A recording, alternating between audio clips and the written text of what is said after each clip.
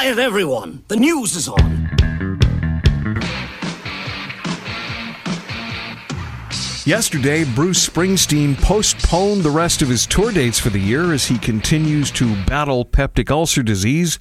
Bruce says, "I'm on the mend and can't wait to see you all next year." New dates should be announced next week. Bruce turned 74 last weekend. Other rock star health stuff, Bad Company singer Paul Rodgers says he's had 2 major strokes and 11 minor ones since 2016.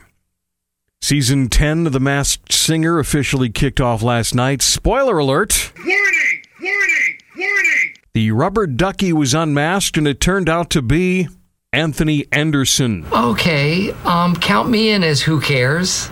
This is from Radar Online. They say Priscilla Presley is heartbroken over not being allowed to use Elvis's music in her new biopic.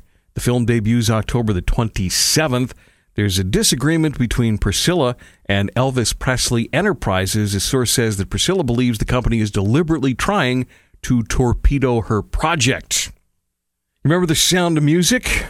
The soundtrack is going to be reissued, and it'll come with 40 previously unreleased songs.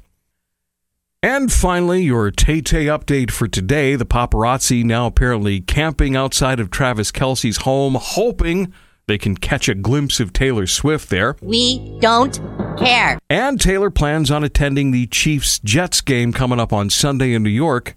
And because of that, ticket prices for that game are going way up. And that's your music news. Don't forget, if you miss it, it's available on demand from our website, thebusrocks.com.